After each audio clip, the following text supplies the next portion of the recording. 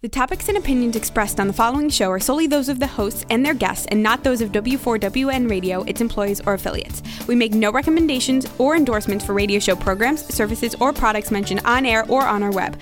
No liability, explicit or implied, shall be extended to W4WN Radio, its employees, or affiliates. Any questions or comments should be directed to those show hosts. Thank you for choosing W4WN Radio.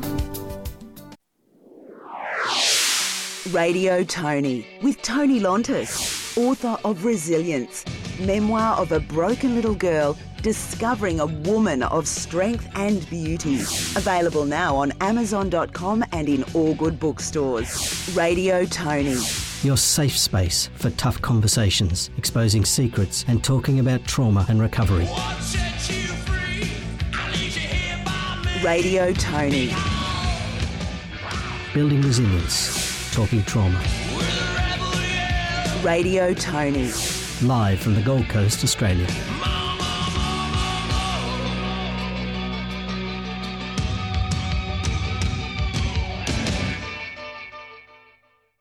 Radio Tony. Difficult conversations and bringing hope to listeners. Live from the Gold Coast, Australia on W4WN. Good morning, Australia. Good evening, America. You're listening to Radio Tony Live. And we've had the usual technical issues this morning getting onto Skype, and it's been misbehaving completely. So this morning, before I introduce you to my guests, I'm going to tell you a little bit of what I've been up to this week. So we have just launched the new Radio Tony website, which I will pop into the chat box momentarily. And it's lovely that I have everything in one place, all on one site. So if you jump on there, you'll be able to see my past podcast. You'll be able to see all my guests and what they're up to and their websites and information. And you'll also be able to pop on and be a guest on my show. There's also bits and pieces for you to be a sponsor of my show or do some advertising. So that's all on my new website, radiotony.com. And also this week, we have managed to have one of our guests live in the studio with me, which is a rare privilege for me to have someone live in the studio. Also later in the show, we have Peter Warman joining us, and our guest sponsor, Kerry Hort-Rowe, will be joining us later as well. So just for those of you that were asking last week about the fires and rain in Australia, we're actually finally getting some decent rain, and there's been some low-level flooding over the past few days, which is very nice indeed. Also this week, I have had my husband working from home this week because, as you all know, there's a big coronavirus scare going on at the moment. And one of his work colleagues happened to arrive back in Australia from China with one of the people on the airplane having tested positive to coronavirus. So he is actually at home for no other reason than his boss decided that he would be careful. And he's loving it because the 2-hour commute on the train to his work in Brisbane is not fun for him at all. The other thing I wanted to talk to you about this week before we get on with the show is I've launched Transformational Touring with Tony to the Philippines. And I have had this idea of doing transformational retreats for a while. However, it's been a work in progress for me. And finally, we've gotten to the place where I have released the tour. So we jump on a plane, head off to Manila for a week. And the idea behind my tours and retreats is so that you get to experience a little bit of something different. So in the first few days in Manila, we sponsor a feeding program and we get to participate in that feeding program in Manila in a place called Zone 3, which is a slum area of Manila. We get to do some special little tours around the most important museums and key tourist sites in Manila.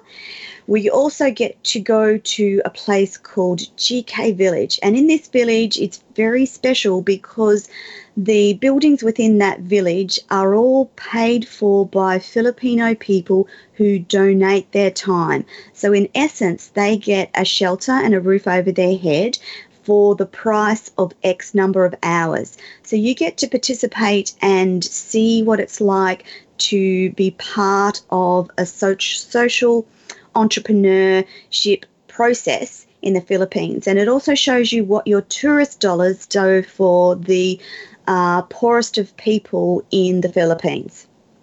So we do that, and we then all jump on a plane to Coron. And Coron is one of the Philippines' most beautiful islands, recently voted the most beautiful island in the world. We jump on a plane and go to Coron, where you'll be able to experience some downtime, some mini workshops and talks with me. You'll also get to have some time in the hot springs, some massage, and of course all your food is concluded, and we'll be going to different restaurants to try different things every night.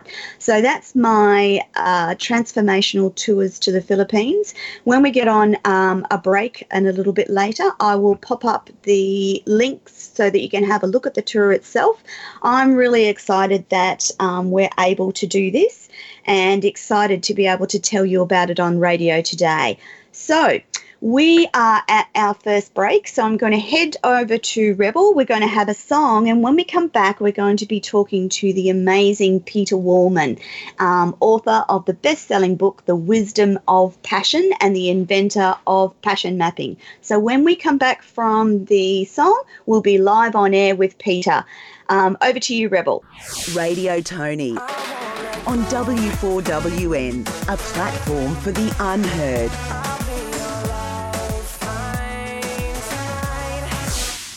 Join Tony Lontis, author of Resilience, memoir of a broken little girl discovering a woman of strength and beauty. Radio Tony uncovers and exposes the social and moral issues of our time, bringing social consciousness to the airwaves. You're not alone with your secrets. Let's talk trauma and resilience. Radio Tony with Tony Lontis, Thursday evenings from 7 p.m. Eastern Standard Time on W4WN.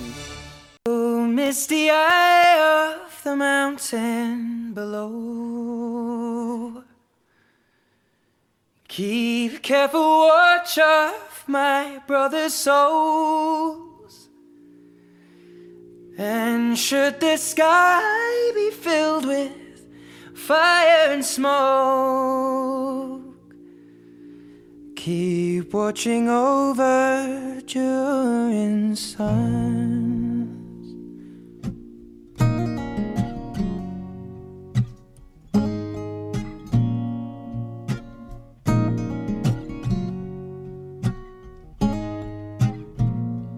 This is to end in fire, then we shall all burn together. Watch the flames climb high into the night, calling out, Father, oh, stand by and we will watch the flames burn over and on the mountainside. High.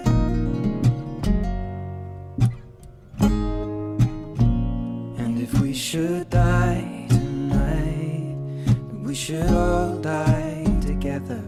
Raise a glass of wine for the last time, calling out, Father, oh, prepare as we will watch the flames burn over and on the mountainside. Desolation comes upon the sky. Now I see fire inside the mountain. I see fire burning the trees, and I see fire hollow in soul. I see fire, blood in the breeze, and I hope that you remember me.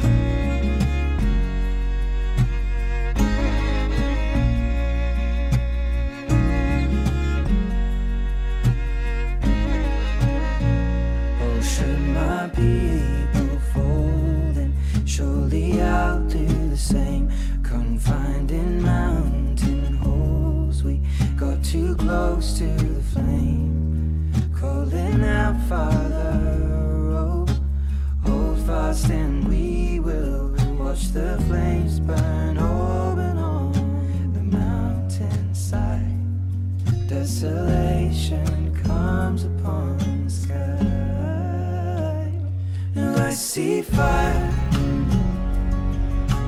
inside the mountain. I see fire burning the trees, and I see fire hollow in soul. I see fire, blood in the breeze, and the hope that you remember me. And if the night is burning, I will cover my eyes. For if the dark returns, then my brothers will die. And as the sky is falling down, it crashed into this lonely town. And with that shadow upon the ground, I hear my people screaming out. And I see fire inside the mountains. I see fire burning the trees. I see fire hollow in souls. I see fire, blood in the breeze. I see fire. Oh, you know I saw a city burn out, and I see fire. Feel the heat upon my skin, and I see fire, and I see fire burn open on the mountainside.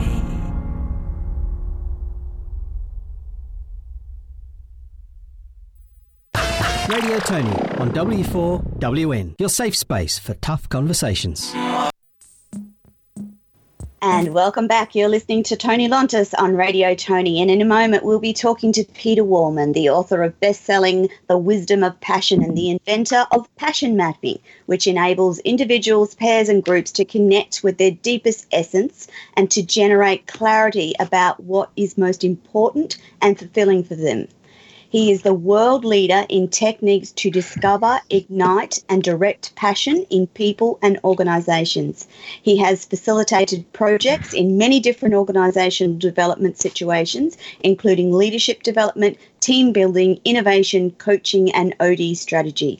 He has led passion mapping retreats for one of the world's leading consulting firms for senior executives of divisional, geographical locations and cultural backgrounds.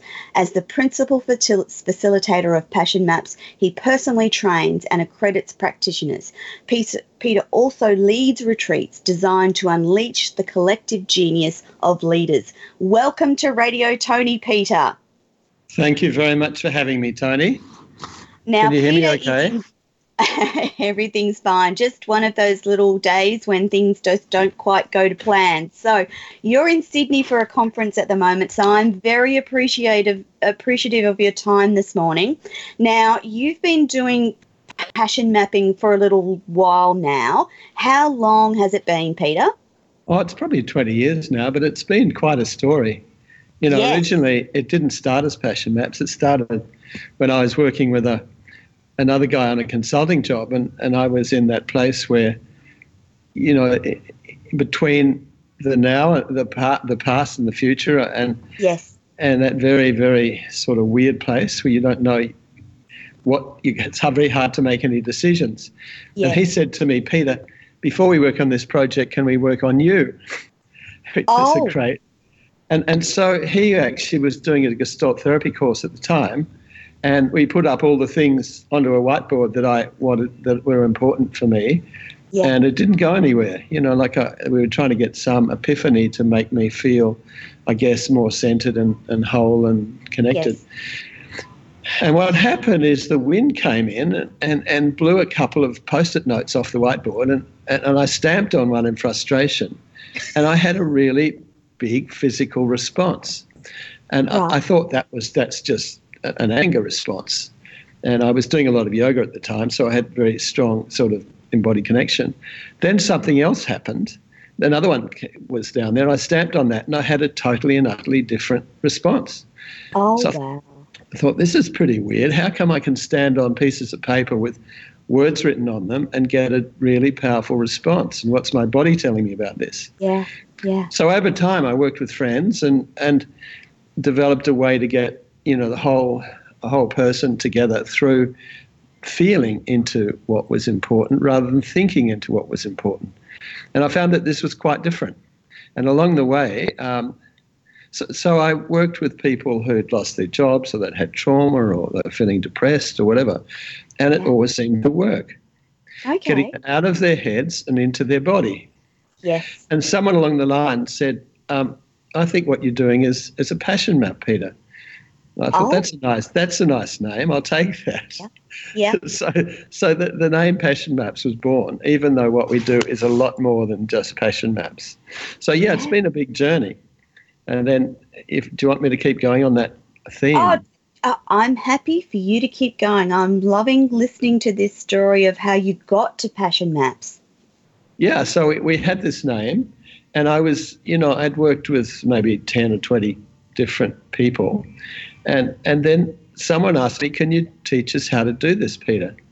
So I had to develop some discipline into the process and book a place to do it. And because we work on the floor, and we work with oval discs on the floor with words on them, we needed space. So I had to book a place, and then I had to charge. And then they wanted to get their money back, so they started charging their clients. So I thought, well, if they're charging their clients, I'll start charging. And then a business was born. Wow. And it's evolved in its own way. It's almost like passion has its own course, its own momentum, its own knowledge. Yes. And that was really one of the reasons I wrote the book, The Wisdom of Passion, because I'd learnt so much, and so had all the people that I taught. I learnt so much about how to help people to get to a really powerful sense of themselves through the energy of their body, not through their minds. And for me, passion is just energy. It's life force. It's how we come alive. Yeah. It's not some magical thing that we have one passion. We have plenty of passions, and all of them bring us alive. So that's been the story. And I've just been incredibly fortunate that I've worked with amazing people around the world. Yeah. And it's mainly been people finding us or hearing the story of someone else who has done your program. Done the work, yeah. Yeah, yeah. So it's quite remarkable how people sort of just suddenly hear something, hear a story, and then connect with us. I know when we first talked together quite a while ago now, Peter, about Passion Maps, I was very intrigued and fascinated, and I'm so glad that you could come on today and tell our listeners. One of the questions I wanted to explore with you today is how passion can be utilised in relation to female empowerment. Okay, well, I'll tell you a little case study that I think really embodies this. Now, women's passion maps are generally different from men's anyway. A passion map is about 20 different elements, and it's elements of things that passion draws us to do. And there's also the qualities of being that we need to do it. A passion map doesn't become stable and coherent without the qualities of being. So one of the things for me that I've worked in consulting a long time is people talk about what you have to do. They don't talk about who you have to be in the doing of what you want to do. Yes. And that's just as important. So a passion map is a sense of being, and women's maps are different. And there are some really clear differences. For example, the maternal instinct has no equivalent in paternal male? instinct. The male, there's no equivalent. So that in itself, this is energetically I'm talking, not intellectually. Yeah. Women's maps tend to have more relationship elements. We know this about women, and men's are more task related. And so I was tasked with the by the world's leading consulting firm to do a program. One of the women directors, there were about 20 directors at the time, and about 200 men, 20 women. 20 women and 200 men? So they worked in a male-dominated organisation or even industry. Definitely. And we were tasked with the question of how can we make these women a distinctive asset of the firm? Yes. And this really concerned, she's just weighed on her mind. I mean, how do we do this? Yeah. How do we find? And I had been running some other retreats, some other leadership retreats and renewal retreats, having passion maps as a central focus for the same organisation. So they recommended that we work with the women. So we worked with all the women individually. Well, originally it was going to be just the US, so we did a retreat in the US, and that was very powerful. And all the rest of the women around the world, or the women directors around the world, wanted to be part of it. So we went and worked with them individually, and then collectively they all came together in London for a day to create a collective passion map. Oh, so wow. this is interesting because it really was. You know, a passion map captures the feminine essence in a woman or the masculine essence in a man, and underneath beliefs and even underneath gender, underneath habits, underneath, everything. Yes. So it's the raw essence of who we are. Yes. So you can imagine these 20 incredibly powerful women coming together from that place and creating a collective passion map, which is, and there's a lot of energy in a passion map. And I can still remember the room. It was like there was a furnace in the middle of the room when they did this. I was just thinking about map. 20 powerful women working on a passion map in one room and thinking, man, I wish I was a fly on the wall. So as I had bloke in the room, what was I had that two like women for you? helping. I had two women helping me, so there were three of us facilitating. I wouldn't do that myself. What was it like being a bloke? Incredibly honouring and humbling, and incredible to see the power that women can have coming together from their femininity rather than their sort of conventional way of doing things. Yes. And the interesting thing is they all realised that they could do so much from this place. Yes. And in one day they started about 10 different initiatives, which most of which has been enduring. One of them was to create a leadership program, which is running. One of them was a women's health initiative. One was health within their firm. There was a whole range of things. But the one that I loved was the one they set up a series of awards for men who most supported women in the firm. Good on them. In other words, playing on men's competitiveness. Seeing Fred Bloggs up on the stage because they chose the biggest event that this organisation had to make it. And they're just imagining, someone, talking to their male friends saying, I'm better than he is. I'm going to help women more next year than he did so I can be on the stage. And it's worked. It's actually worked. Wow. So if that can happen in one company, imagine if we could spread it through the world and have the same initiatives in all big companies across the world. Do you think that those things are changing? Because I know in talking to lots of women that lots of things are not changing, so much so that I really want to restart that conversation in Australia from that perspective that we still seem to have so much patriarchy across Australia in particular, or do you think it is changing, Peter, from your perspective? I think it's definitely changing with younger women. I see, the most extraordinary younger women in my travels, and I've just trained a couple of women in their 30s, phenomenal. And I think that women have generally grown up in a male-dominated world, and just they've learnt male-based ways of doing things. That's just the way you do things. Mm-hmm, mm-hmm. And I think I think they were stunned And I was certainly stunned at what they could do coming from this place of their raw essence. Yes. And I think, we live in a world where people make decisions mostly from their heads. Yes. And not from, it's their hearts and their souls. I would say that this is one of the things that I've realized with this work is that we're accessing almost like the essence of creativity, or the place of intuition, and the place that's naturally feminine. Yes. And so women gravitate to this work more. Yeah. But they still get very surprised sometimes, and I love working with couples and with groups. Yes. Because when you bring passion together, it's amazing what will happen. Yeah. We have a program called a Bombora, when people from any sort of people come together around an issue, whatever that issue is.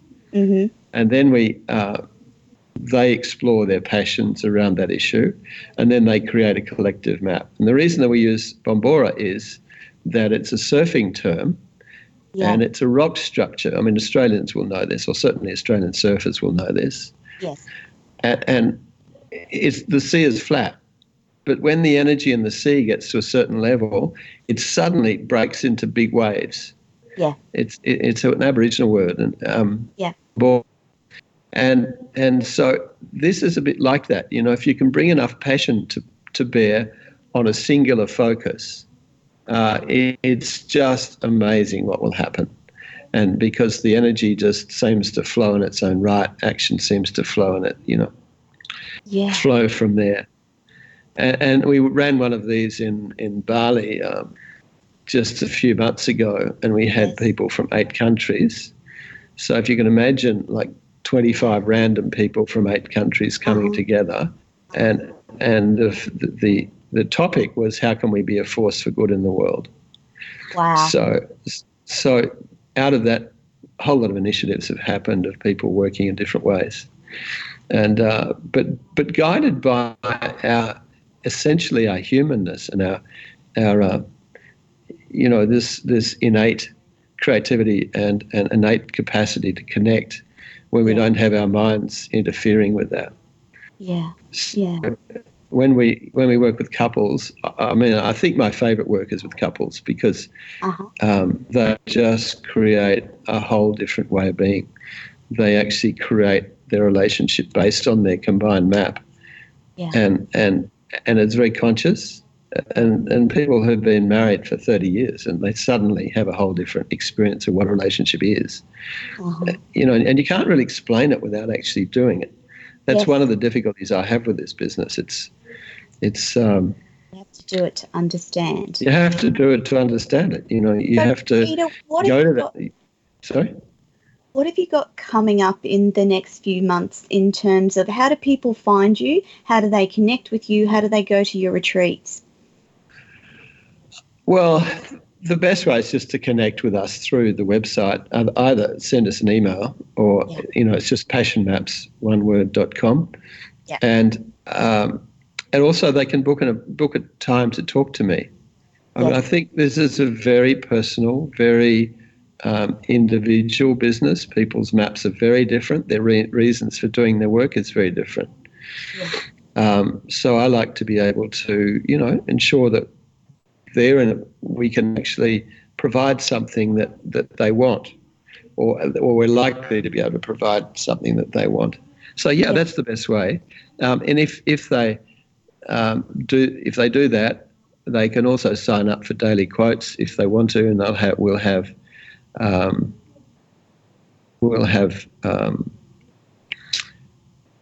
their email address, and we can send them.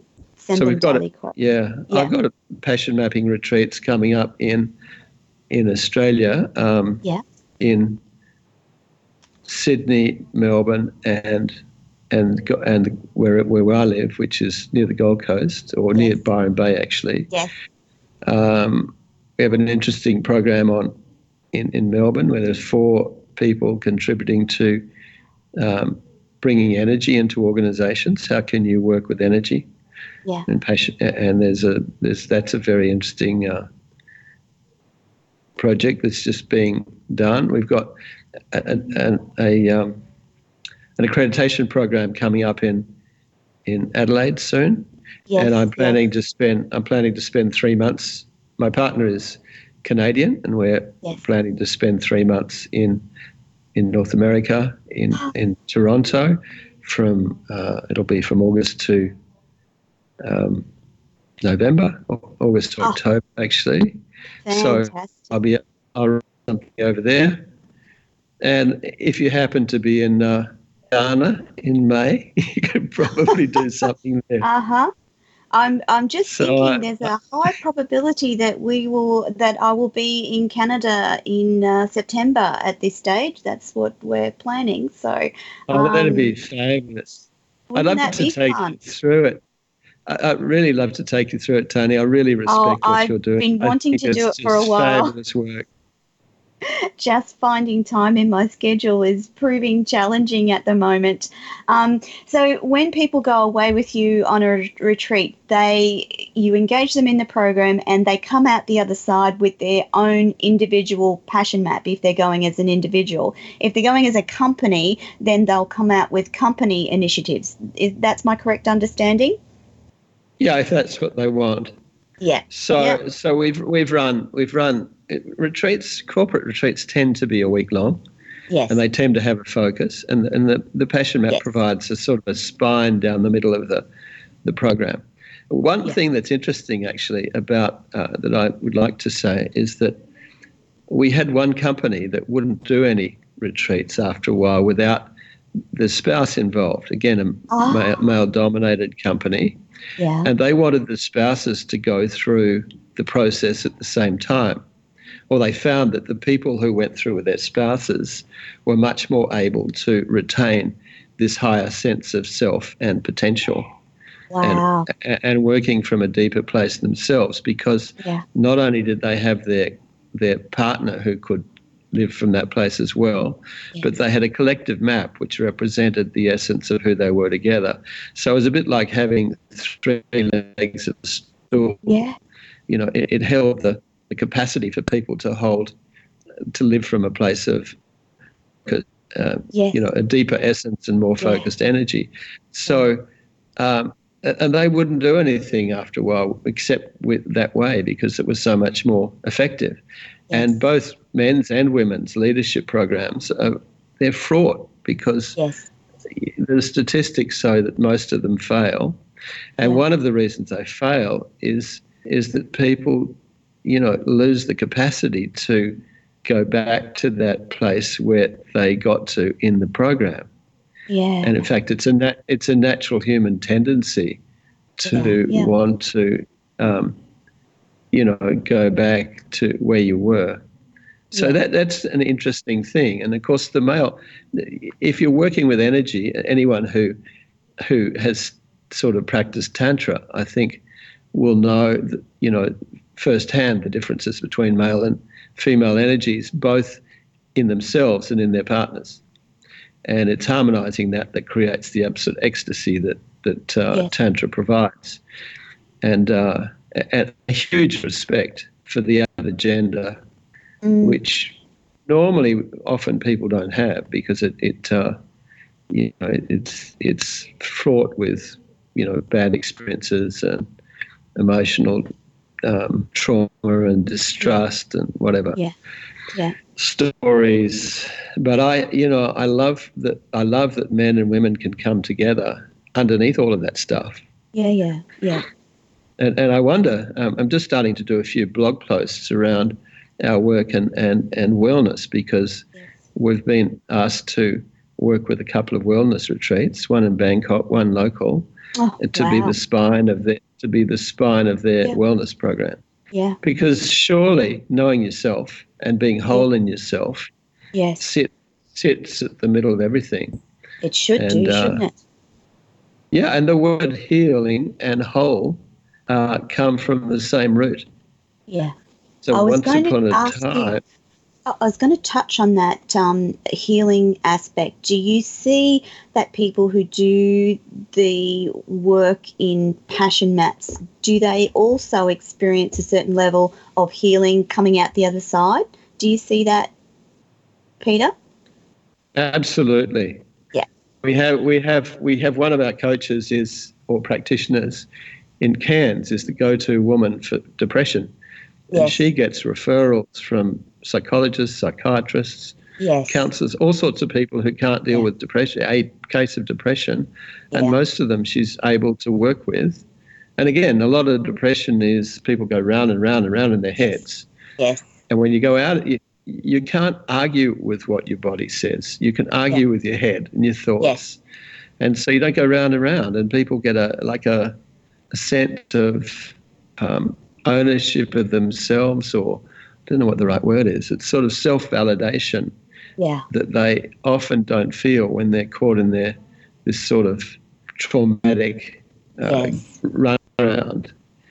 And a lot of this stuff is not rocket science. It's just really basic, but it does require quite a lot of knowledge and training and precision to be able to do it well. There's a lot of precision. If you get the precision right, it's fantastic. If you don't, it doesn't work as well. Peter, I suppose that's like a lot of things. Before we run out of time, I've got a whole heap of questions that I want to get to. Comment was, you both look very good today. Lang wants to know, is this from a movie? No, Passion Maps is not from a movie, but I'm quite sure it would make a great movie. What do you think, Peter? I'd never thought of that. I mean, we make movies of our events or videos of our events. I think there's links on our website to some of our events. But I haven't actually videoed a whole process right through. There's a certain sacredness about working with people at this level. Yeah. Sometimes we feel we don't want to break that, with a video or something. Yeah. Because we're really at some level we're working with people's souls. And we don't characterize it like that. Yeah, I'm going to quickly run through these questions because we are so out of time. But Carl wanted to know, did you say married people understand it and people who are not married don't understand it? Jen wants to know, how would someone find what their passion is? Leslie wants to know, so all types can go to this retreat. Alec wants to know, how do you know what will work for you? There you go, Pete. Well, I didn't write them down. So can you just read the first one and I'll deal with that very quickly. Know, did you say married people understand it and people who are not married don't understand it? And I'm guessing that Kyle refers to the Passion Maps process. No, I didn't say that. What I was saying is that people, when they come together in a conscious way from their maps and a shared intention.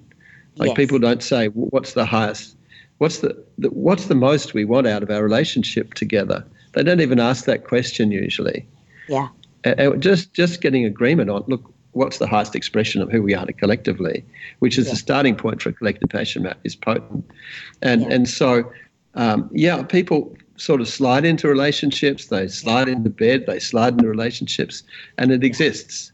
And it's something they think of between themselves. But when they develop that consciously, it's a third thing. And often people have a sense of it's actually a gift to the world.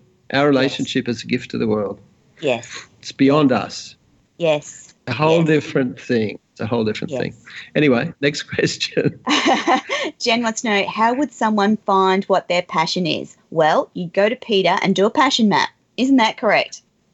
Well, if you don't come to me, you've got to be very observant of the way that energy arises in you.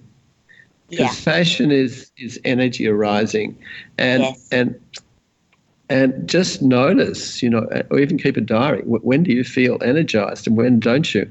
And especially, when don't you is important because that's draining you. What people drain you, what places drain you, what activities drain you. Yeah. I mean, you can do some of that just with a without doing a passion map. With a diary. But if you do a passion map, it's a whole different level. You're working from your essence, from your creative essence. It's a different experience and much more precision. I could go into this.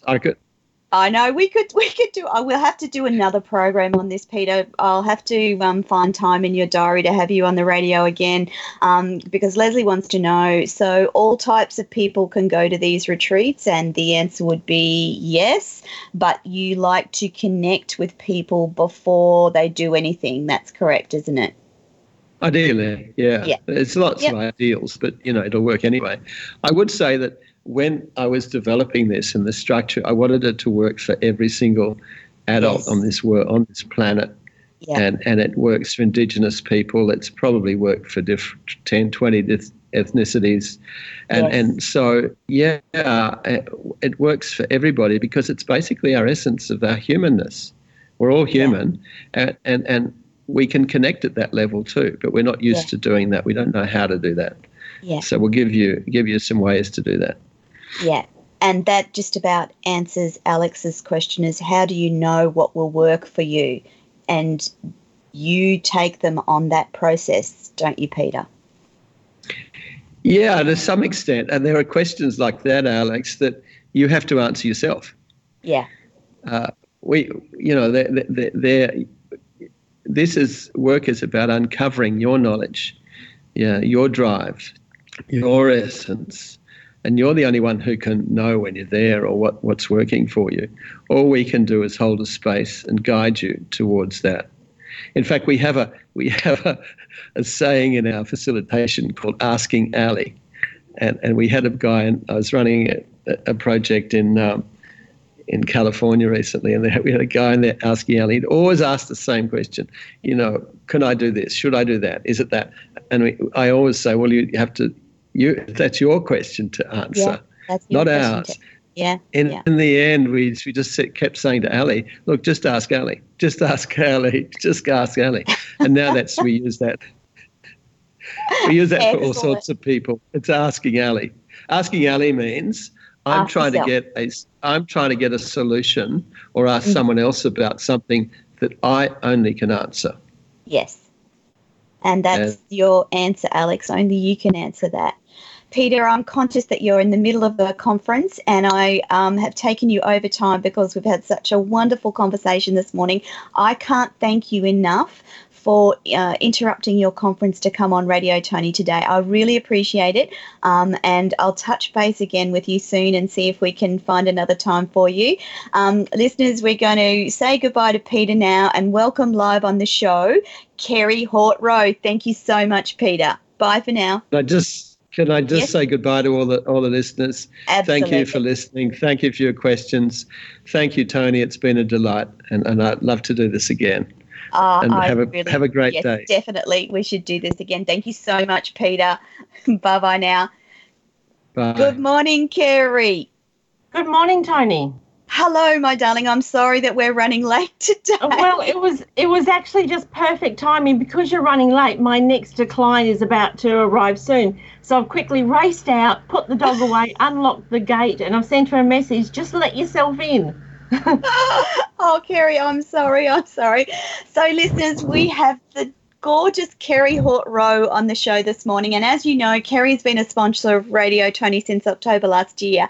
And so we're almost coming to the end of our sponsorship time together. And Kerry is a favourite of the show. So today I wanted to talk about her business, Brain Thinking, and revisit the whole conversation we had back a number of months ago about what HBDI is. Yes. Okay, so HBDI is something that I have just sort of done a little bit different. I've come up as it is colourful thinking. It's mapping out your thinking. Yes, that's a great description. Yeah, so I was just playing around with words a little while ago, and of course HBDI, it's great, it's original, it's there. But I just thought, no, it's colourful thinking. Bring colourful thinking back into the business. Yeah. So HBDI is the Herrmann Brain Dominance Instrument. instrument. So I get the D wrong. That's all right. So Herman is Ned Herman, who actually came up with the metaphor, and with him and his neuroscience friends realised that there is only 4 thinking styles in the world, but it depends as to what degree in what quadrant you are. So when you add, you might have someone that might have a very similar profile to what you are, but your personalities will make it slightly different. And whether you're male or female, because men and women think a little bit differently. So, and then when you add all those together, then you work out what your strengths and weaknesses are. And it's just one of the most amazing tools. So it's just colourful thinking and mapping out your thinking.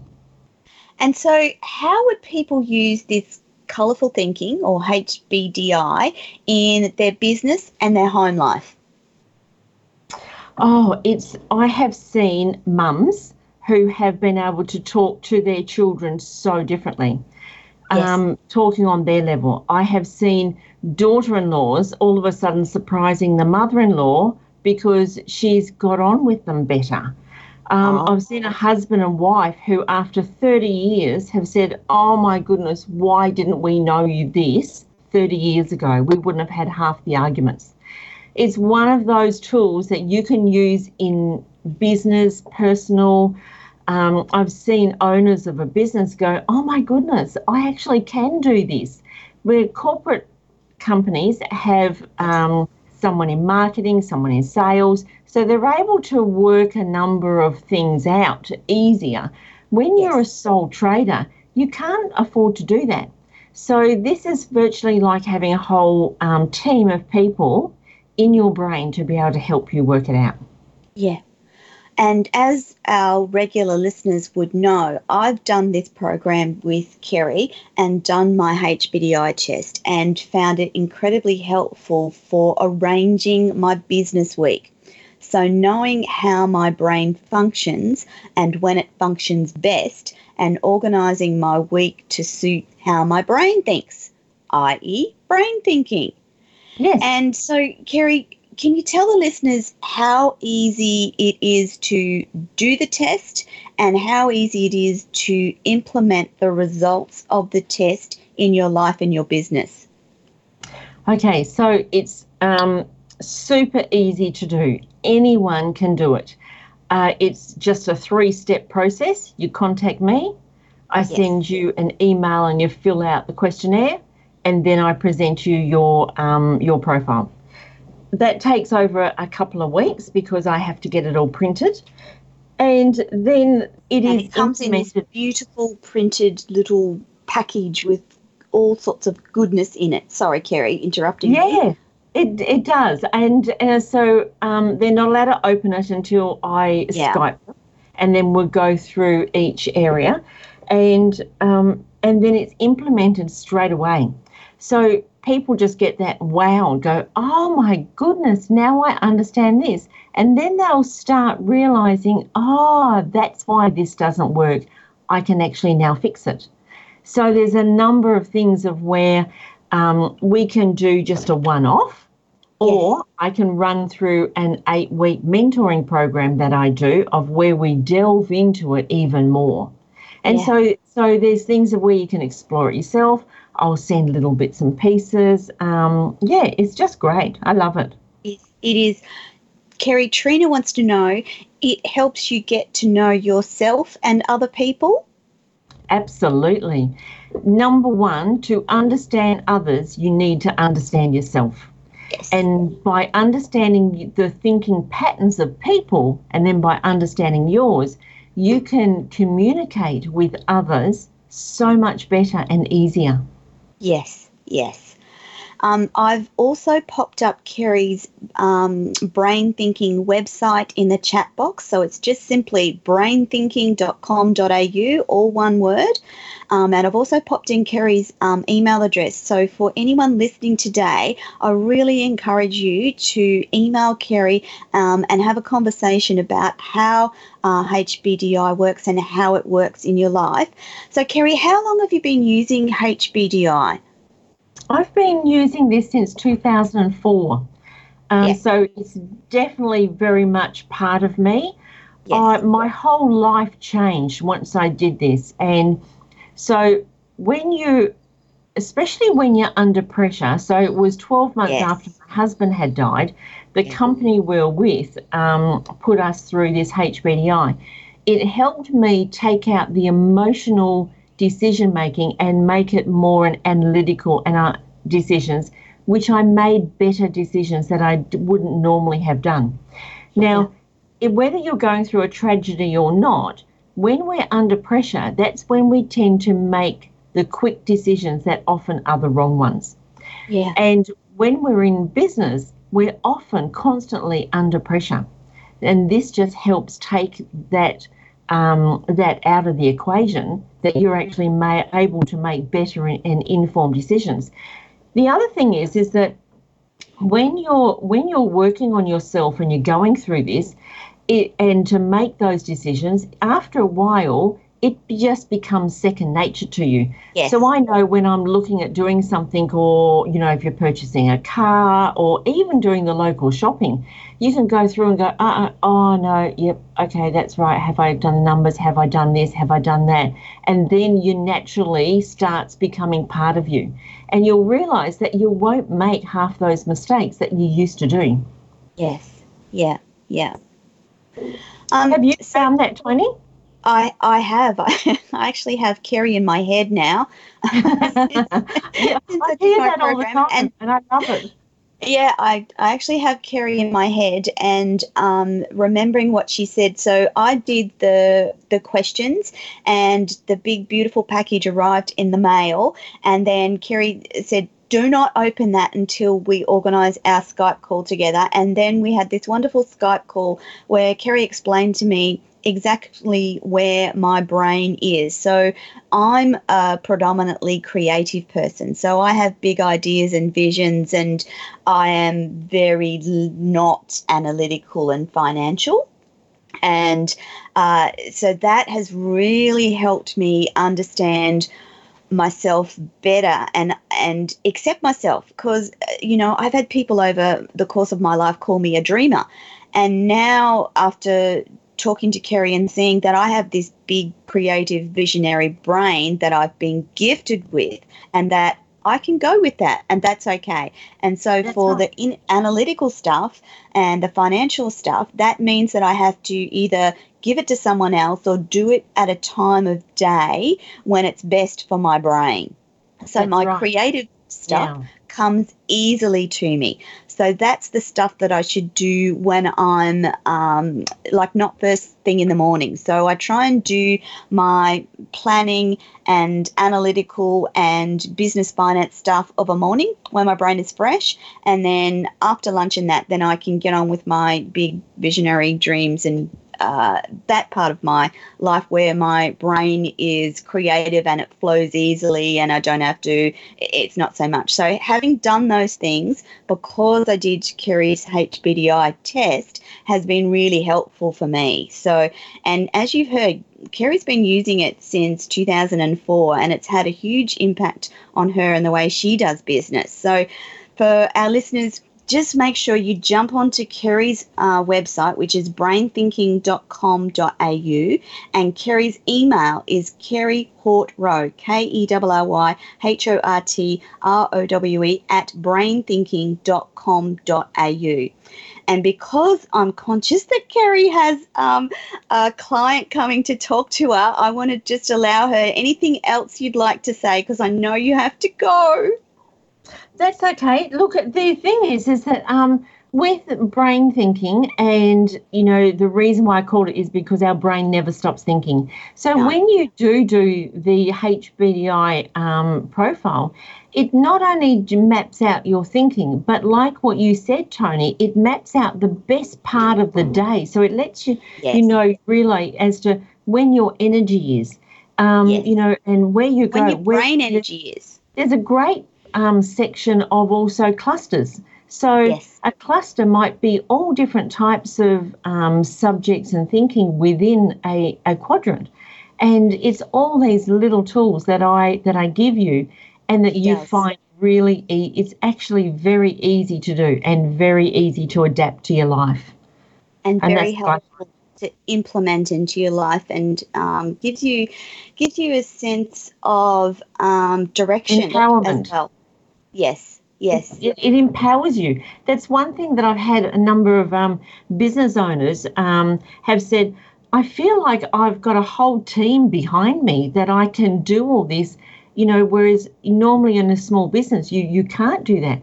But they said, I go home and I now can actually separate business from work. Yes. Business from personal. I can actually talk to my family a bit better. I now know my strengths, my weaknesses, my energy levels, and which part of what part of my business I should do at what part of the day. And by structuring your thinking into your day, it makes it so much easier. It does. Yeah. Kerry, thank you so much for joining us from Western Australia today. I'm going to let you go so you can see that wonderful client of yours. And we will talk to you again soon. Thank you so much, Kerry. Thanks, Tony. Bye. Bye-bye. So wonderful, listeners, because we're running so behind time today, I'm going to skip the next lot of breaks, and I'm going to go straight into our conversation with Sandra Hardy. So Sandra is in my office with me today, and she's been listening intently to all our conversations and interviews this morning. Sandra Hardy is a disco ball of modalities. She started her professional life in the corporate world, and disillusioned by its lack of heart, she went down the holistic path. She is a pain relief therapist working on the physical, structural and emotional body, a colour analyst, a certified wellness coach, an author, an alchemist, a performer, a facilitator, speaker, and she's also a funeral celebrant. So if she can't fix you, she can certainly give you a good seeing off. Sandra may be all of these things and more, but they are simply different tools to assist people in seeing their own magnificence. When life becomes a hiccup, she's made them forget their own. When you have hiccups in life, they make you forget your own personal power.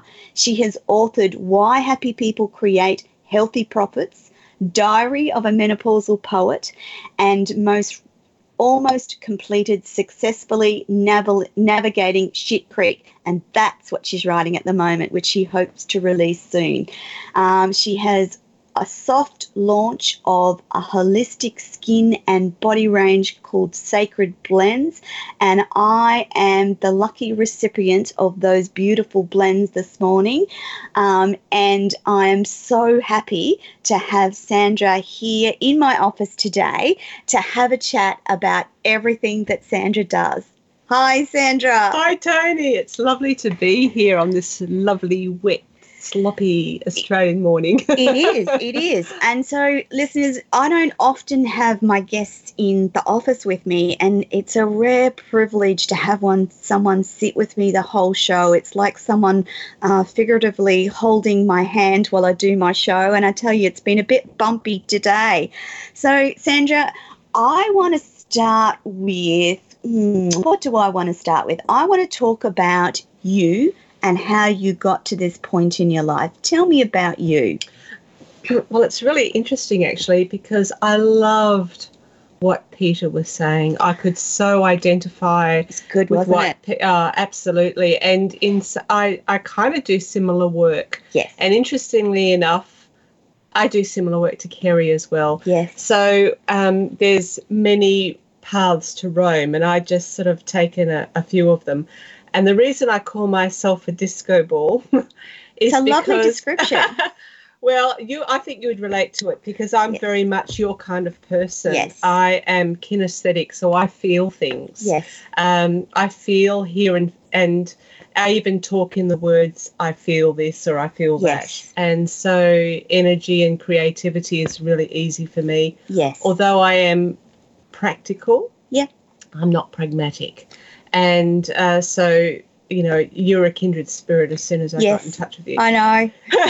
I'm really grateful to Sandra today because I had another guest who unfortunately couldn't make the interview today, and Sandra and I just connected organically, and I just said, any chance you're available for Friday? And she was. So bang, she's come on the radio at such short notice, and I'm really appreciative that I get to sit and talk to her today because we have discovered that we are like kindred spirits. It's almost like we feel the same thing. So it's a very powerful connection of souls.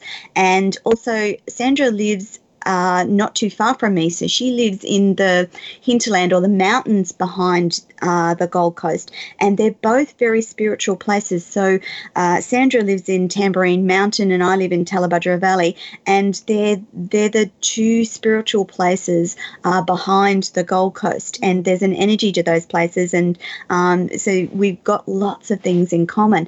So I wanted to get onto your book. So when did you first write? Well, actually, the first book, I'll just give you a little bit of background. Yes. I was actually a buyer for a department store, Myer, in Western Australia. So, Kerry, I used to live down the road from you. Yes. So, in those days, I basically left school. I actually wanted to be an art teacher or a speech and drama teacher, but my mum and dad said, no, go and get yourself a job just in case you don't get into college. Yeah. And I did, but I applied for every job in the Sunday Times and got a retail cadetship with Myer. I graduated through and became a buyer, which is probably the equivalent of a diploma in business management, really. And I used to buy for the 3 stores in Western Australia who had quite different demographics. Yes. And then they centralised the buying system. So I either had to go to Melbourne or do something else. So I actually went to England, went on a working holiday, met my first husband the first week I arrived. He was from Somerset. Yes. So so that kind of changed the course of my life. Yeah. When I came back to Australia, we migrated, we came back to Australia.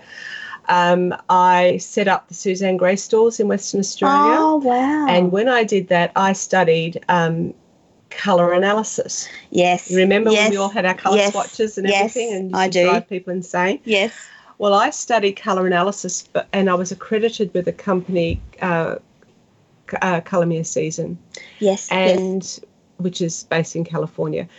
And the lady who taught us that under that accreditation was a lady called Ruth Marion, and she was actually the president of the Colour Association of Australia. Oh, okay. So she taught us really in-depth stuff. So, and in that process, we learnt about personality profiles, intuitive colouring, and basically what our colouring means. It's actually our blueprint. Yes. And my mum went back to school. My mum and myself are both dyslexic. Yes. Mum didn't do her high school certificate when she was at school, so she went back at 42 to do that. Yeah. And she decided to continue, and she was studying psychology. Oh, wow. And she became a school psychologist at 50. We were late bloomers, us girls. And while she was studying psychology and I was studying colour analysis and another friend of mine was studying naturopathy, I actually discovered it was all the same thing in a different language. Yes, yes. Because when I was scoring up people's results, I saw that there was a Moxia blueprint that was happening. Mm-hmm, mm-hmm. And so that I found that very interesting. And from that, I developed self-development workshops in Western Australia and women's retreats based on being authentic. Yes. And those workshops were called Colour Your Life, Get Real. Yes. And there were 5 components. And the first part was Colour Your Life, Get Real, which is about our colouring and what it means and our non-verbal communication and why we're attracted to certain people and all the underlying reasons for that.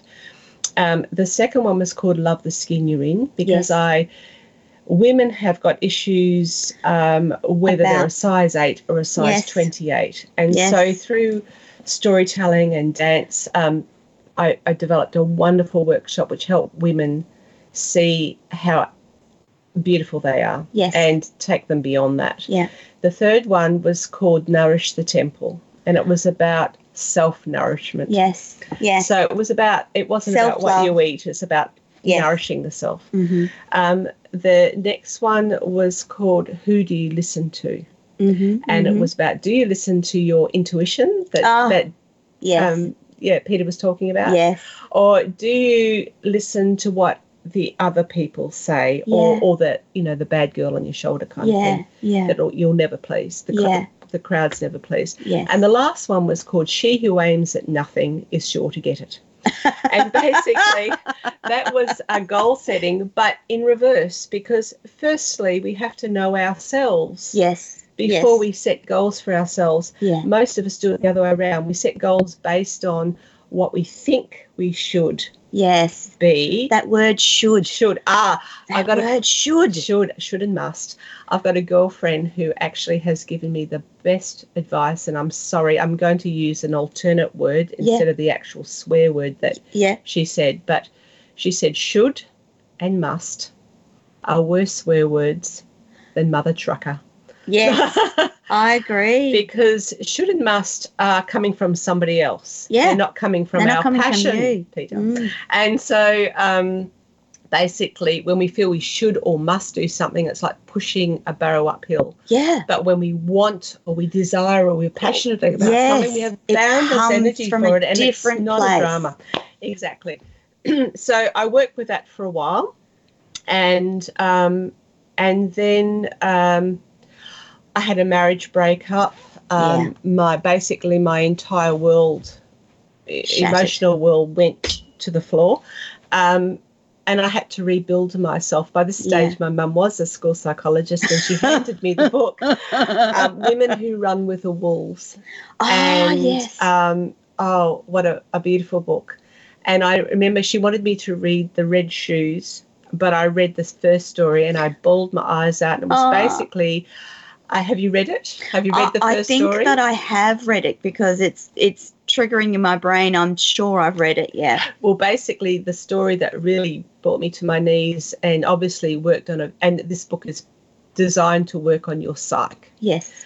It's your psyche. So the story I read was the first one, which is about all the bones that were in a cave. Yes. And how the bones started to come together.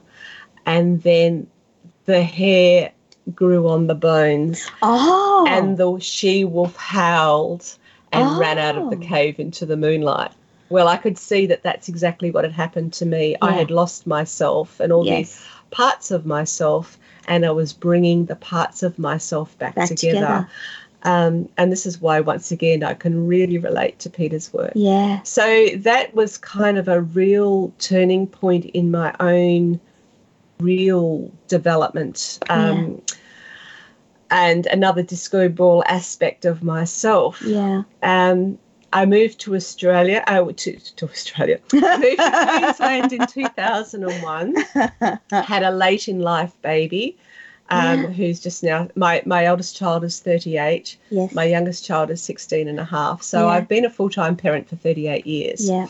And I'm now 60. Yeah. So that was an interesting cycle. That marriage also broke up, and I was running a body salon in Main Beach. Yes. I had that because I'd become a massage therapist. Yeah. And from doing that and working with the other aspects that I work with, I discovered a few things through that massage process. I started noticing that the people that were coming to me with pain, their Achilles tendons were never straight. And I started seeing body patterns, structural patterns. Yes. And I started to realise that we needed that feet were our foundation. Yeah. And like any other structure, if the foundation isn't right, the structure has to align itself in relation to the foundation. So I've got me really interested in that. Also, having been massaging for all those years, at that stage I'd been massaging for 15 years. I've now been working for 25 years. Yeah. I noticed emotional patterns in the body as well. So I knew then, like when the hips were really achy, your hips represent moving forward with joy, hip, hip, hooray. So when people's hips ache, or your neck aches, I always say, okay, so when you get rid of the pain in the arse, you'll get rid of the pain in the arse. When you get rid of the pain in the neck, you'll get rid of the pain in the neck. And often pain is a messenger, and pain, we're obedient to pain. Often we feel things in our mind, just as Peter was saying, our mind will say, oh no, but you must do this, or should dismiss that, blah, blah, blah. So then we'll get a pain, and the pain that, it'll just tweak up more and more. Can you feel that when you're massaging in people's bodies? I actually yawn when there's an energetic block, and that came when 20 years ago, I studied kinegenics, which is energy, kinesiology with energy healing. Now, it wasn't a modality. I did up to level 4. It wasn't a modality for me, because it's a head modality, and we're touchy-feelies. But what happened when I studied that is the yawn started. So I became energetically aware of what was going on with people. So it was kind of like a mapping. So I started noticing, all these things. So when people come to me for a treatment, a physical treatment, as I said, I work with them on the physical, the structural, and the emotional body. Because there's such a connection between what's going on in your head and what's manifesting or happening in your body. Well, as Peter was saying, we need to feel it. Our body is telling us all the time. We just, all the shoulds and musts get in the way, and we don't pay attention. All the time our intuition tells us what's right and what's not right. But all our influences will disregard it. And it's just becoming more aligned and aware to what the body's saying. And I suppose I'm at the age now where I only do what feels good now. And I always say everything that happens in life is perfect. It is. Everything is leading you to a something else, place and an opportunity. And it's whether you take those opportunities or you learn the learning or you move through it. So some people get the same things, but they get stuck in that trauma, stuck in that situation, and they don't move through it, heal, and move out the other side. And that story. That story, that's right. And I'm not immune to it. Believe me, trust me, I've done everything that can be done. I've been bankrupt, I've been divorced twice, I've had heartbreaking, I've had highs and lows, but that's life. It is. I always like to say, I tend to talk in symbols. So I always get the symbol of a heart monitor. Now, a healthy heart monitor, what does it look like? A healthy heart monitor. No, a healthy heart monitor is up and down. Yes. Quite sharply up and down. Yeah, it is. What happens when it's a flat line? You're dead.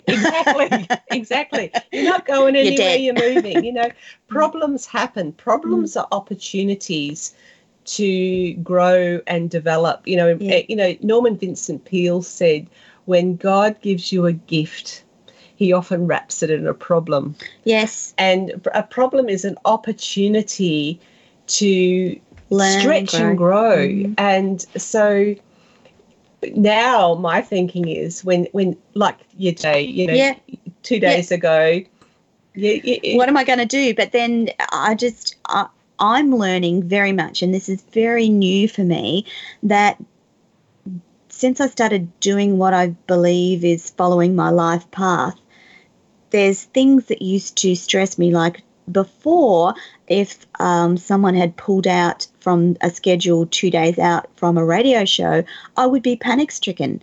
Now I just remember to breathe and ta-da, here's Sandra. And it's perfect for this program. Like, I couldn't think of a perfectly partnered person to have on this program considering the discussions that we've had today. So how perfect is that? And and those synchronicities and that flow happens once you find what you're passionate about and you do it and keep doing it, and you don't listen to those squirrels in your head that say you're not good enough, you're going to stuff up. Well, you're going to stuff up anyway, so you may as well stuff up doing something you're passionate about. Stuff up is an opportunity to learn something new, learn a different way, and learn a new path. Yeah. Now when things go wrong, whereas before I would actually be panic-stricken. Yes. And look, don't get me wrong, we both but then my next phrase is, wow, something amazing is going to happen now. Something much better is going to happen. And, instantly with that thought, you change your vibrational frequency and you attract something amazing. You do. So getting to your question about the book, I divert. I'll take you on all sorts of diversions. That's my way. Firstly, this wasn't the first book I wrote, Diary of Menopause or Poet, but I'll start with this story because the process started with this one. Yes. Basically, in my 50th year, my partner ran off with my boss and I became bankrupt. So, and I hemorrhaged for 5 months, and I had to live with my partner and work for my boss for 5 months. So that's probably what the hemorrhaging was about. Yes. It was probably in my life force. But I used to do this little thing every morning. I used to go to drop my daughter off at school. Yes. And then I'd go and have a coffee. Yes. And a muffin because I didn't get a lunch break in this job. Yeah. And a weird thing started to happen. Mm-hmm. As soon as I'd have a sip of coffee, a poem would download. And in the beginning, they were deep and meaningful, as you can well imagine. Yeah. I was probably going through a bit of plum, poor little old me. And I would write these poems on a serviette. Yeah. And it started happening every day. So I had to get myself a notebook. And then it became like a bit of a game. Yes. I wonder what it's going to be today. And I'd have a sip of coffee and down it would go. So the flat white poem would come every day. Yeah. And one day I was thinking about my son. Now, I have a beautiful son. He's just turned 38. He's sensitive and insightful. Yep. And when he was 3 years old, when I was breastfeeding his sister, he saw my enormous maternity bras on the line. Yeah. And he asked me if they were boob traps. And I thought, well, of course they are. Clever you. That's exactly what they are. And I was having a little chuckle to myself. I don't know how that thought came into my head while I was sitting there waiting for my coffee. But with the first sip of coffee, down came A Girl Needs Support, which was a poem about bras. And that whole thing with Cleve. And the very next day I wrote, I love big undies. And then a couple of weeks later I went to a concert and I went to the loo and I washed my hands. And, when they have that particular lighting over the basin that shows up every blue facial hair. Mm-hmm. And I discovered I was indeed the bearded woman. So I wrote my next poem called Girl Shouldn't Have Whiskers. And so they continued. And I used to recite these poems to my friends in a West Country accent because my first husband was from Somerset. Yeah. And, of course, anything said in a West Country accent is much funnier than not. Yeah. So another friend of mine in Adelaide, he used to be a flatmate, I used to Skype him my latest poem. Yes. In my West Country accent, and he said I sounded like Pam Ayres, which of course I don't. But to most people, they would think I sound like Pam Ayres. Yeah, to the people that don't really know the accent. Yeah. So he used to always get me to do these poems in my Pam Ayres accent to his friends. Anyway, for 3 years, he wanted me to go to the Adelaide Fringe Festival. Oh, yes, yeah. And he said, you really should do it. Yeah. And then for 3 years, I said I was going, but I was a single mum, didn't have the money, and kept saying yes and not going. Anyway, after 4 on the fourth year, he said, you're coming. Oh. He said, you're definitely coming to this thing. So I thought, okay, I will. So he picked me up from the airport and he said, oh, by the way, he said, on Saturday we're going to this party and, you know, all the high-profile people of Adelaide are going to be there. We've got the head, you know, the head gynecologist, the administrator of the hospital. We've got this banker and that person. And this party is a themed party and it's French. And I got you an invite because I've told them you're the entertainment. Oh, my goodness. So I thought, holy smoke, Batman. So that's not really what I said. So I had to commit 5 poems to memory in a few days. And, you know, I'm a bit dyslexic, so that was a bit interesting. Yeah. One of the ladies there was from the Variety Club, and she said, look, we'd love to have you perform at one of our charity functions. Yeah. Would you come? We'll pay for the airfare and the accommodation. I said, sure. Wow. And then I went home and thought, holy crap, I'm going to have a show. So 5 years had passed in this time from the time that I started writing the poems. And I must add that I did a spot of online dating, and some of the poems were, yes, exactly, gave me a plethora of material for the poems. So I ended up writing the story in between the poems. Okay. And but prior to writing that book, I wrote this book, which is Why Happy People Create Healthy Profits, Solutions for a Happy, Healthy, Wealthy You, which was a little guide for to teach holistic stress management in the workplace. Yeah. And so that I ended up having to create my niche and write the book and blah, blah, blah, blah. I did that. So, but I got sick and tired of trying to preach to the people that didn't want to know about it. Yeah. So that was actually my first book. Okay. So by default, Diary of a Menopausal Poet was written. Yeah. And what I discovered when I wrote the story in between the poems was it was my very humorous, heartfelt healing process of self-discovery and resilience. Yes. And so I performed my 1-hour show and launched my book on my 56th birthday. Wow. And I have found from that shock and humour go hand in hand. They're great teaching tools. They are. And when you think something is funny or shocking, you retain the information. It sticks. So from that, I'm now, and because I'm a funeral celebrant and a pain relief therapist, and through my own, not reinventing myself, but following my passion and realising my own personal resilience and that something fabulous always comes out of, well, I'd like to say good stuff grows out of the manure of life. It does. It does indeed. And it does. I felt that a lot of my clients over 50 are really struggling when they're stuck. Yes. And so I decided, and this is why I'm writing this book now, which I hope to have out in September. Very exciting. It is very exciting. The first part of the book, the book's got Successfully Navigating Shit Creek. Yes. It's a self-help book for the over 50s, not limited to, of course. But it's a great title, by the way, Well, Sandra. It'll get you looking. It certainly will. And hopefully it makes people go, oh, and then laugh and go, that's me. So the first part of the book is about the body. Yes. And just little tweaks we can do. Yeah. Because anything too hard you ain't going to do. Oh, yeah. So these are all things that are just little tweaks that you can implement into your daily life, one little bit at a time. Yes. To make that little difference, it's going to make you more physically resilient, more mentally resilient, happier. Can you give us just without telling us too much of what's in the book, but just can you give us some little examples of? Okay, in the first part, really there's some very simple. The first thing we need to do is breathe. Yes.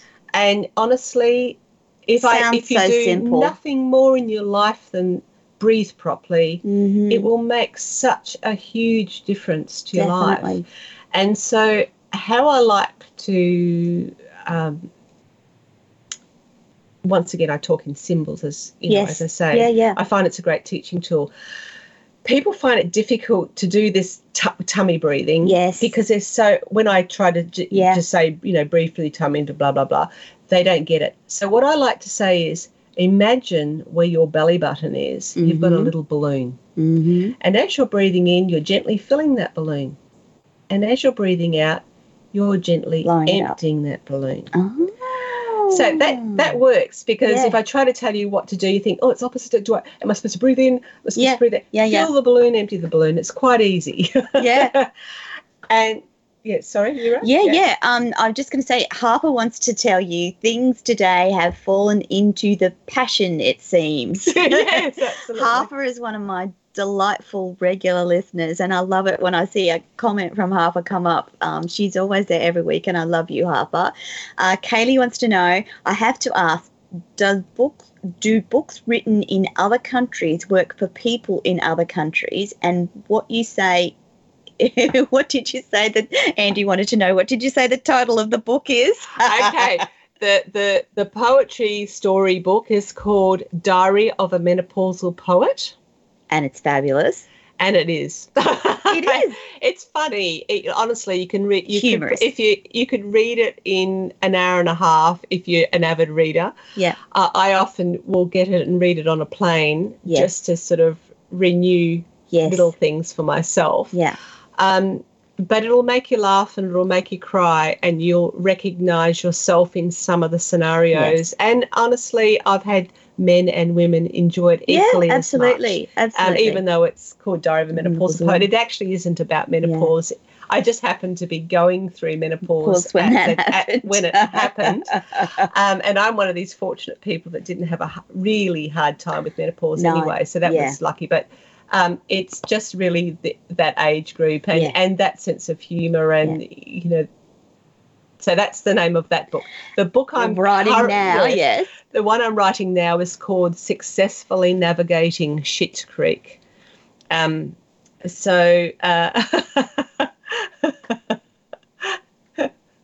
Your eyes open really wide as you just read something there.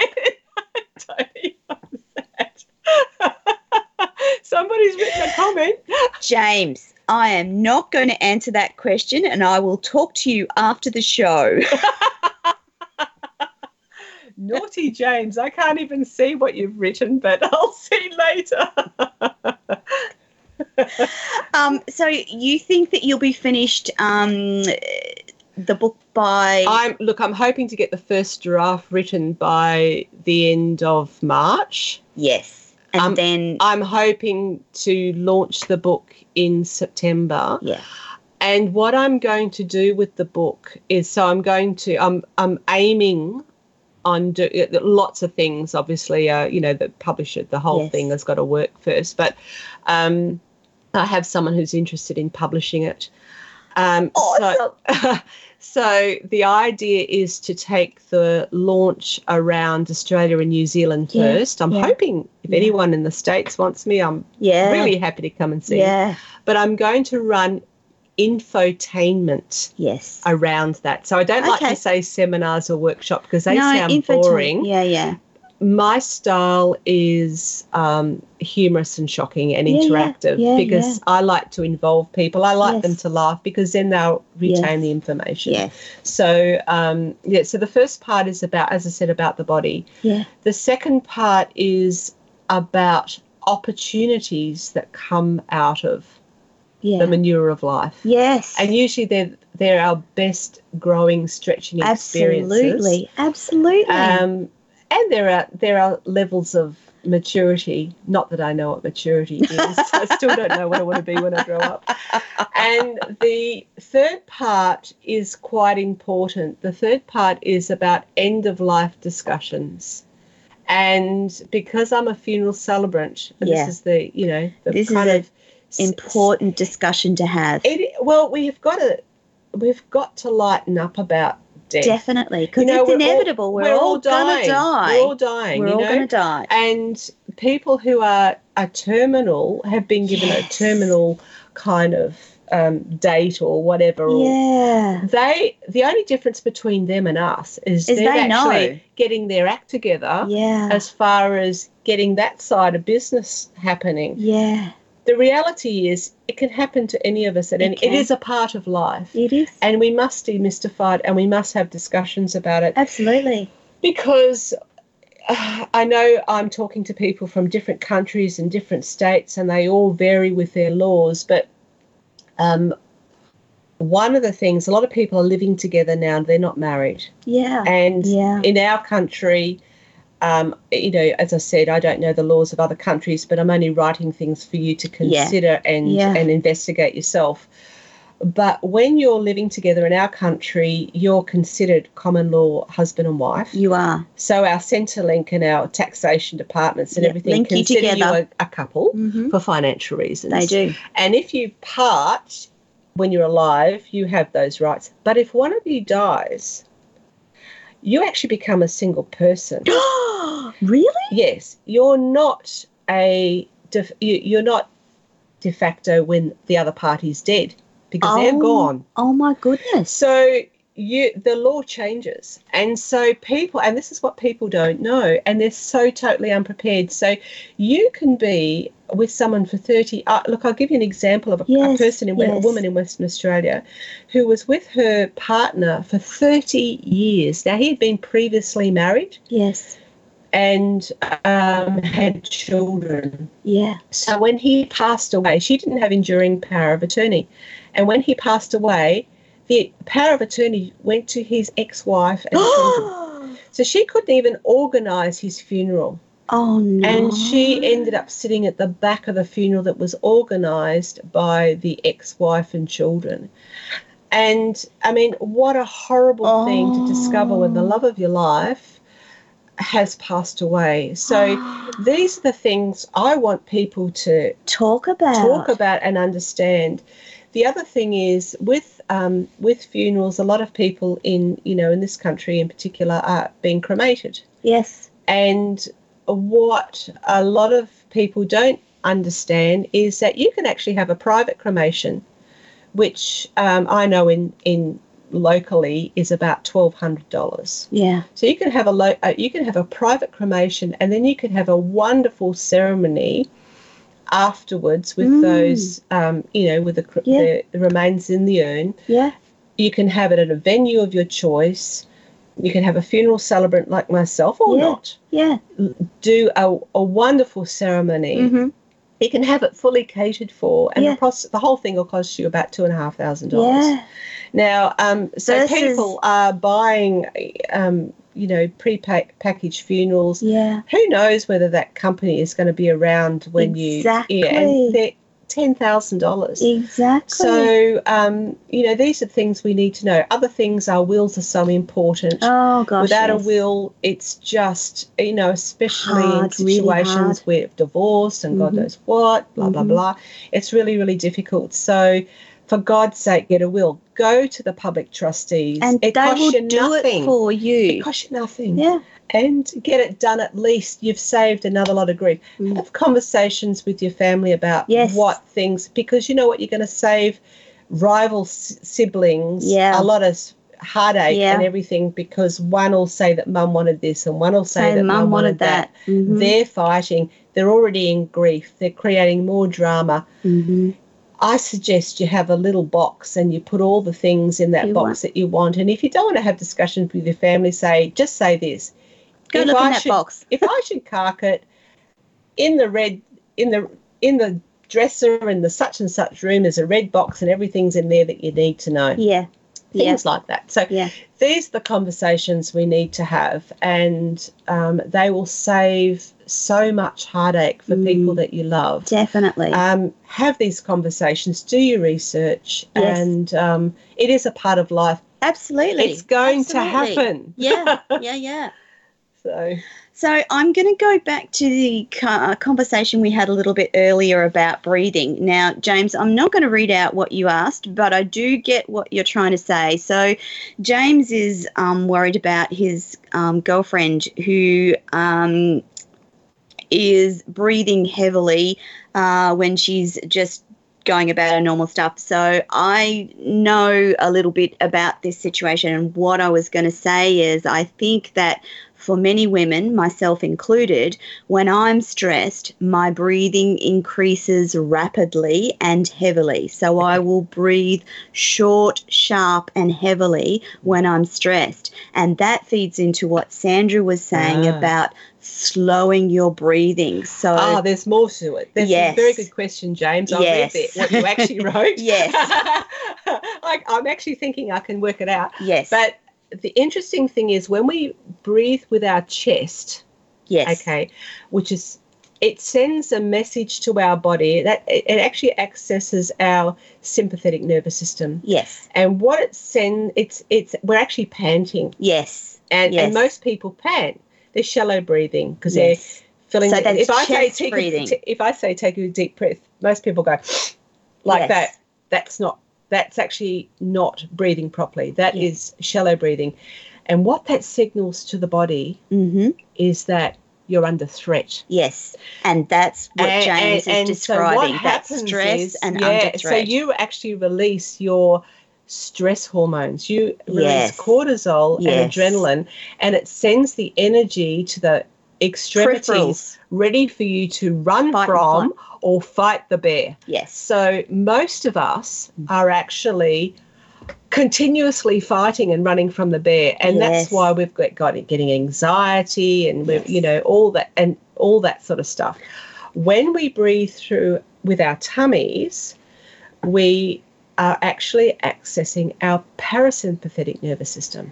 So what happens when we breathe through our tummies? And this is why, listeners, I would love you to be tummy breathers from now on. Yes. If you watch a puppy and a baby, you'll see their tummies rise up and down. Fall. That's how we're born to breathe. And what the message sends to our body is, I'm calm, I'm okay, safe, I'm relaxed. I can repair. Yeah. I can repair. And it actually releases all our happy hormones. So the answer to that panting, heavy breathing when you're just going about, that's clearly a stress response. That's a stress response. And so that you want to get your body out of that stress response and you want to take it back into the I'm okay, I'm calm response. So that's that tummy breathing and breathing. Let's do this. Yes. Let's, wherever you are now, put one hand on your belly button, one hand on your heart or your mid-chest. Yes. And I would just like you to just fill the balloon in your tummy. So just as you're breathing in, fill the balloon. As you're breathing out. So I'm doing this with Sandra because she can see me doing it. We're doing and it together. And that analogy about pretending you have a balloon in your belly button. Empty the balloon. And now what we're going to do is as we fill the balloon, as we empty, we're going to go, Fill the balloon. Fill the balloon. There you go. Live on radio. That's how you calm your stressed life, is pretend you have a balloon at your belly button and breathe and fill that balloon. Just gently, and that will calm you. So just doing that with Sandra sitting on our chairs in my office, that I feel calmer even just doing those couple of breaths. I suggest that what the listeners maybe who have difficulty with things is to, as they're going to bed at night, spend 5 minutes consciously breathing that way. And as you wake in the morning, spend 5 minutes consciously breathing that way, because it's actually setting you up for a good sleep and it's setting you up for a good day. And when you find yourself getting a little anxious, just do that. And, you're giving yourself a hug as well. I was just going to say, guys, I use this technique all the time because I suffer from anxiety and I do get stressed. And my husband will often say to me, why are you breathing so heavily? And that's my cue to go, okay, now I need to do my belly breathing and calm myself down. So, James, that's what you need to tell your girl. We've got some lovely questions. Pearl wants to know, at what age should people plan a will, and how often does a will need to be changed? Great question, Pearl. It is. Look, really once you become an adult. Yes. I mean, we should demystify the whole thing. Yes. Once you have assets, that you even a car, anything. You know, if you really would love somebody to have something, or you really want a control in what happens. Yeah, it gives you control, it gives you control. As I said, over the age of 18, this is different in different countries and states. It might be 21 in the States. It might be 21 in the States, but in Australia it's 18. As I said, we have the facility here of the public trustee, which is it's free to make a will if you go to the public trustee, and you can make they can be the executor of the will too. Correct. So that actually really takes a lot of stress. It does. You can always go back and revise it. Mm-hmm. You know, obviously, if you've remarried, if the circumstances change, anything that changes quite dramatically in your life, or even, you know, just if you have thought through things and think things, you know, they need to be a little different, you can change it. Yeah, but squatting times, it doesn't really matter. But it's having that peace of mind, and also care for the people that you love behind. To not put that enormous. I've got friends going through unbelievable pain and hardship, because of this not being done. And you know, it's got nothing to do with age. We tend to think, oh, I'll do a will when I'm older. You know, people die at any age for any number of reasons. Yeah, that's right. So now's as good a time as any, Pearl. Yeah, now's a good time, girl. Anne wants to know, how does extra stress work on your weight? Oh my God! Before Sandra answers this. The more stress I have, the more weight I put on. And it doesn't mean that I'm eating any differently. That's just how my body works.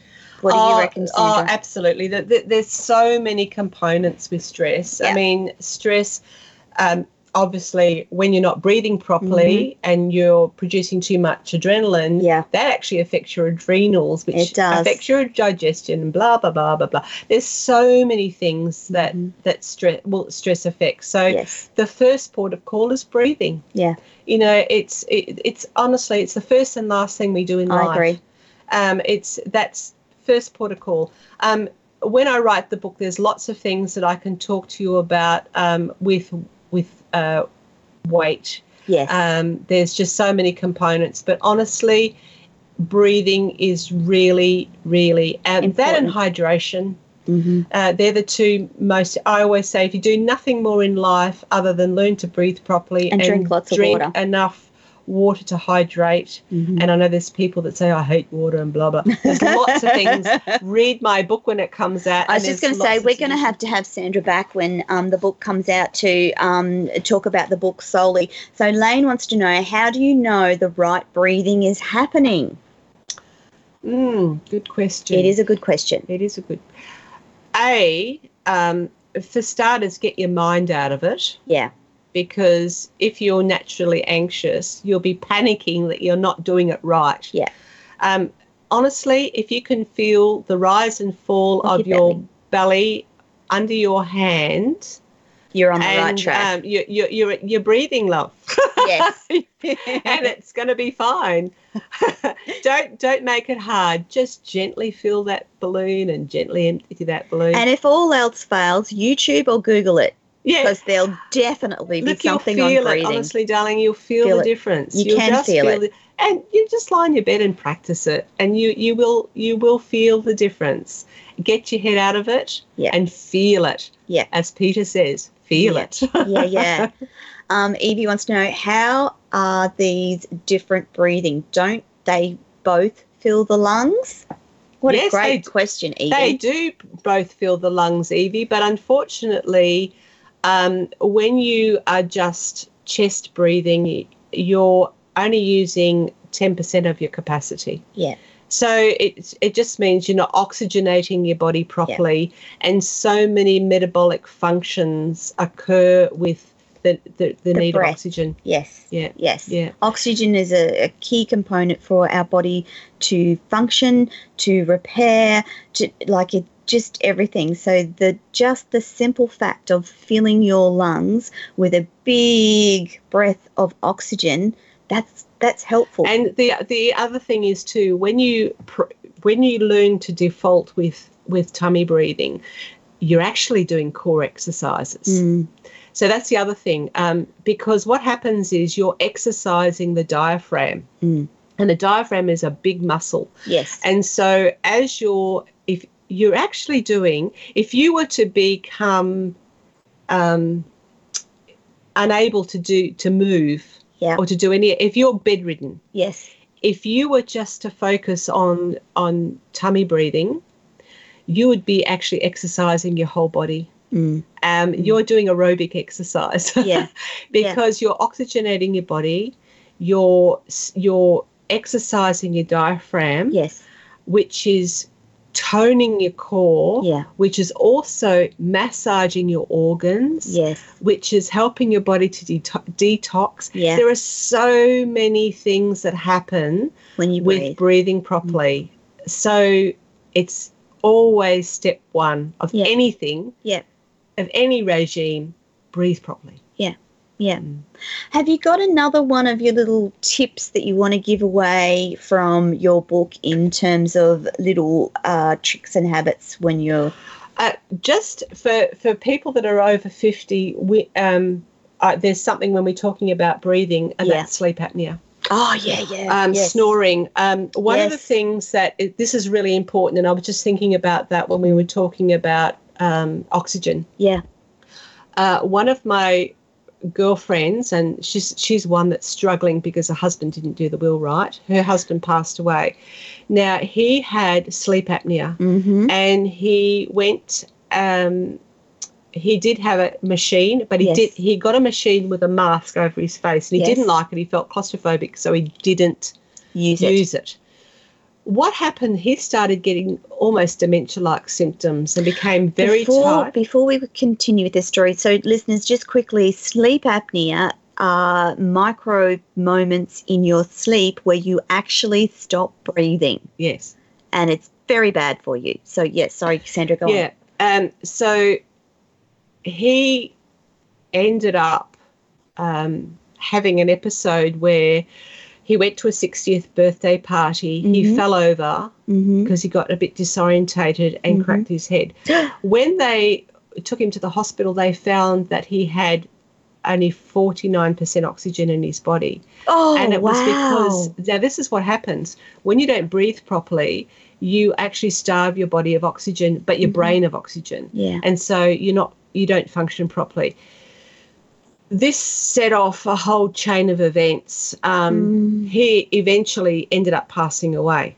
Oh. Now, that really led to my husband and I, who both snored. Yes. He snored chronically. We weren't getting any sleep. Yeah. And he was diagnosed, had a sleep test and was diagnosed with sleep apnea, got a machine, once again with a mask. Yeah. He wouldn't use it.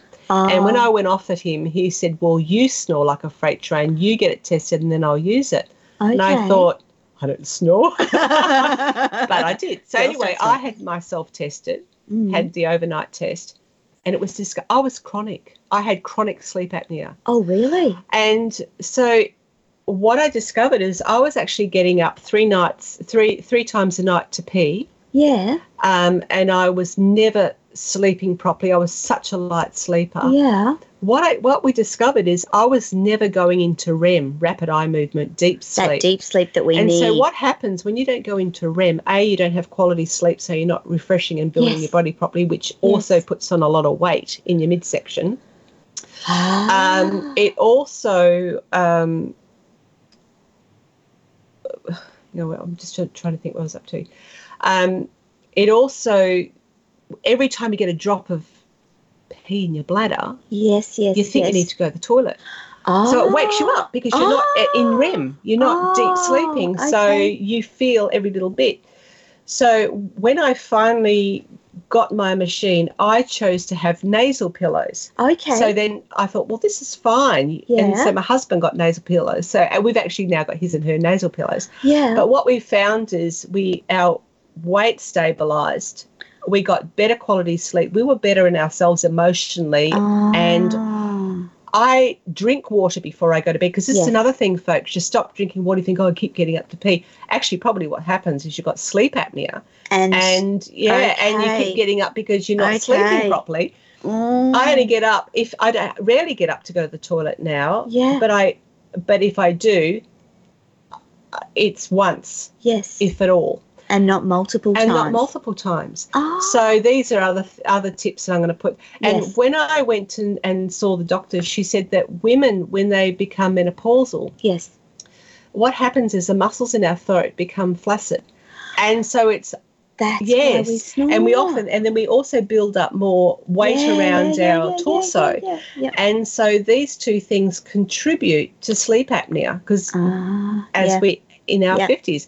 And when I look back, my grandmother, myself, and my mum all started freight train snoring in our 50s. Okay, right. So maybe that's enough. So Willow wants to know, what if we get into the dream state but still snore? I think that you won't get into the dream state, which is the deep sleep. Yeah, you've got sleep apnea. Yeah. I would have a sleep test. Yeah. Definitely. Yeah.